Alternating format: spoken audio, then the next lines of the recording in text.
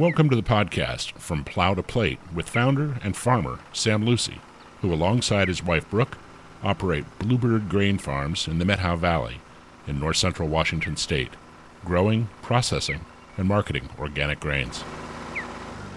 All right, another episode of Plow to Plate with Sam Lucy. The topic today is water. We've been putting a pin in water now every episode. Apparently it's quite complicated. Yes, it definitely plays a part in all these operations. So where would you start? Everybody that lives in the West is familiar with the saying, which, more wars have been fought over water and other things, I shouldn't say. But water is major, and we see that in this valley. And interestingly, speaking of regenerative, water is a hard thing to regenerate. Yeah. The Ogallala Aquifer, which sits beneath 8 states. It's a high plains state, starting in Texas and running up through to South Dakota. The Ogallala Aquifer is responsible for 30% of the entire nation's irrigation application. In this area, actually, 1/6, I want to say that again, 1/6 of the world's grain production takes place in the high plains. Unfortunately, it's being used up much faster than it can recharge, and that's been the case for a long time here in the States. And the federal government has mandated states try to come up with ways to deal with this deficit and manage their own extractions. Unfortunately, again, the states are sort of, how shall I say, they're trying to monitor an orderly depletion as opposed to a sustainable use. For instance, are they encouraging less intensive cropping? If they were, they wouldn't be using as much water. Improving the soil tilth, regenerative agriculture, right? Using less water. So I think this episode, let's see how important it is to use a bunch of water to grow good crops. The water laws in this valley have been written a long time ago, and they were written for use it or lose it. And the incentive is to use more water generally than what you would need. And you can look at some of the old water rights. I have some of those water rights on our property. Far more water than is used by anyone that's farmed there, as far as I know. Mm-hmm. I can tell you that some of the things I'm going to say, most people are going to get a little squeamish about because everybody likes to use their water. Mm-hmm. And it's going to tie directly to the health of your soil, how much water you really need to use. Most of the world's food is not grown with supplemental irrigation. That is a luxury that has been developed where it can be, where there is water sources generally. But let's look at the Midwest. Soon after the Dust Bowl, there was talk of how to keep the soil in place, besides better farming practices. But that water has been all pumped out of the Ogallala Aquifer. Yeah, that's what I've heard. Which is now going dry. Yeah. Or is certainly getting contaminated with the runoff nitrogen that wasn't getting used. But locally, I personally could see the writing on the wall as far as water. More people, more water is going to be needed. There's going to be pressure on who uses it and why. And so that was one of the reasons I began growing grain, as opposed to a very championed crop around here, alfalfa, which requires a lot of water, and probably was brought in originally because we have the sun and the dry weather to not only grow it but generally harvest it in good fashion, and we had a lot of water. Yeah. But moving forward, are we going to continue to have that water, and do we want to continue to grow a crop that then obviously gets cycled through animals? So it's kind of a bigger step process before you get food out of it. Whether it stays in the valley or not. So that's complicated in its own right. But we do use the water on our grain. We use a lot less of it, and it's more about timing. We also test our water because we are using it in place of rain. We need to know the properties of the water as much as we need to know the properties of the soil. The availability of those nutrients is when the water goes through your soil. And the properties of the water can change the makeup of the nutrients available in your soil like that in an inch of water. And there's a fundamental difference between rainwater and irrigation water. I mean, one, you're either taking it out of the river or out of the ground, And rain kind of washes a lot of carbon dioxide and so on out of the air, which is good for plants and probably not present in irrigation water. Very different properties. And there's different ditches or diversion points around the valley. You get different water qualities, believe it or not. Huh. And some of the waters are very high in bicarbonates, and that's not a good thing, because what that does is it actually ties up the nutrients in your soil, particularly calcium, which can lead to tension in the soil. Yes, you're talking about that. Compaction is the primary inhibitor of food production in the world. In the whole world. Yep. And that is caused by a number of things we touched on, but overwatering or flooding is certainly one of them. Wrong use of steel in the fields, lots of chemicals, those all cause compaction, and you have tense soil. So that's why it's important to keep that biology going and keep the tilth of the soil going. If your soil is pliant and mellow, you don't need the water. If your soil and your ground is hard, that's tying up even more nutrients, and you're going down the wrong path. In the basin here, you've maybe seen them do this, the big tanks sitting next to the pivots, and you don't only see it off-gassing, but you smell it. Oh, yes, I have smelled it. It smells like rotten eggs. Lovely smell, yes. Something you never want to associate with your food. Now, organically, we can't use sulfuric acid. I don't know that a lot of people would want that on their food. No.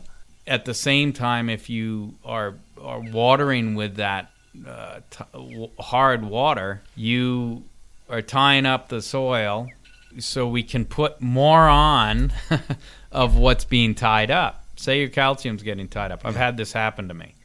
We can make up for that by putting more calcium on. But that's a Band-Aid, and it's very expensive.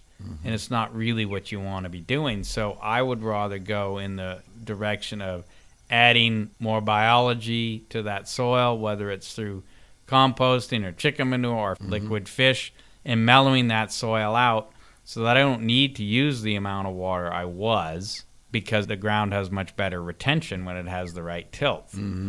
And I know farmers, my partner in North Dakota grew a 60 bushel average crop on his farm. He grows a lot of crops, corn as well as other annuals. He grew a 60 bushel average on his 5,000 acre farm this year, and he had 3 inches of rain between March and September. Wow. That's paying attention to the soil. Yeah. And that's when regenerative organic agriculture shines, is when they are adverse conditions, drought. So he had 3 inches. You irrigate. About how many inches do you think you use? It depends on the spring, the soil profile in the spring. It really does. A quick answer is I generally would use 10 to 12 inches of supplemental water on the grain. Some years I've used as little as 4. Some years I've probably used 14. Okay. So that compares to an alfalfa crop is easily around 30. Okay. So upshot of that, though, is these regenerative techniques will yield a healthier soil conditions, which require less water. Require less water, and the timing of the water is perhaps more critical than the quantity. And so the years I've watered very little, I've had a lot of water from nature. So I test my soil profile and see where it's at. Grain's a shallow-rooted crop. So you don't want to water so much that you're washing the nutrients out of the root zone, which can happen. Alfalfa is much deeper rooted. You can soak the ground, and it's down there getting it. The grain, you don't need the moisture beyond the root zone, really. How deep are your roots? Well, essentially, I don't believe I've had a crop where a grain root will go more than a couple of feet. That's pretty deep. That's still pretty deep. But that's a mature, good plant that's gone down with feelers. We plant the grain about 2 to 3 inches deep. There again, in the spring, I do not use any water to get the crop germinated. I want to work the soil to bring up what moisture is there to the root zone, which you can do in most springs with the cultipacker or harrows. You actually bring up moisture because it's down there. and you want it right in that seed bed. So we like to do that, plant it into the natural moisture, and we try not to water it for a while and let it come up on its own and kind of literally root for itself, because then when drought hits, harsher conditions, you haven't babied it. It's developed its roots. Another thing, if you just start watering away right off, your roots don't develop because they don't need to. The water's right there all the time. And then by the time they start going down, you've got a layer of compaction, potentially. So it is about timing. It's about the properties of the water itself and the soil, but it all comes back to having healthy soil so you aren't using as much water. And the water can be there for the fish or your neighbors or go back out to the ocean. I don't think we need to use it just because it's here. Another thing, and speaking specifically to our crops, and back to the land-raised grains, they don't necessarily like a ton of water. So if we're going to water those crops, once they start to head out, you kind of past your window, because otherwise you're just starting to knock them down. And so we will fill the profile a little earlier with extra water than we would if we were growing one of the more modern wheats that are bred to be shorter and not lodge as much, unless they have excess nitrogen. And you can get by with watering them later into the season when they are headed out, even when they're filling. And I've read that, if you water at certain stages during the actual fill time of the head, you can increase the filling of the head. But you don't want to compromise the quality of the kernels. And like with grapes, I believe you want to stress that plant at a certain time so that it mines those sugars and those trace minerals. This is the trace minerals really play into creating the nutrients and the taste of that food, just like a good wine. Like I always come back to, the flavor profile ends up being denser, richer. I'm after the flavor. I'm a consumer of your product. Well, that's what food's about. There's no question with watering and potentially overwatering, you can increase yields of your crops. It'll weigh more. True. but will it taste better? What's the nutritional value of that crop?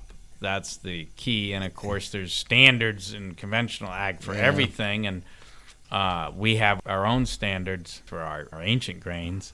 Mostly that standard is return business. Right? And people like you who say, I eat it because it tastes good. Yep. And so it's about when it comes time to gather around, break bread, you want to eat good food. And we know you need sun, minerals, and water to grow food. I think those three components that we've been covering here are the premise of taste and nutrition. Yeah, getting to know your food. Getting to know your food. Yeah. Bluebird Grain Farms, your source for the finest 100% certified organic ancient grains, fresh milled flour, and whole grain handcrafted blends. Bluebird's products are sown, harvested, and sun-cured with care and milled to order on the farm here in the Methow Valley in northern Washington so that you can enjoy the most delicious plow-to-package grain that money can buy. Check out the website, www.bluebirdgrainfarm.com, where you can learn more about their farming practices and shop on their online retail store for ancient grain products, local honey, sourdough starters, monthly grain CSA subscriptions, gift boxes, and more. That's bluebirdgrainfarm.com.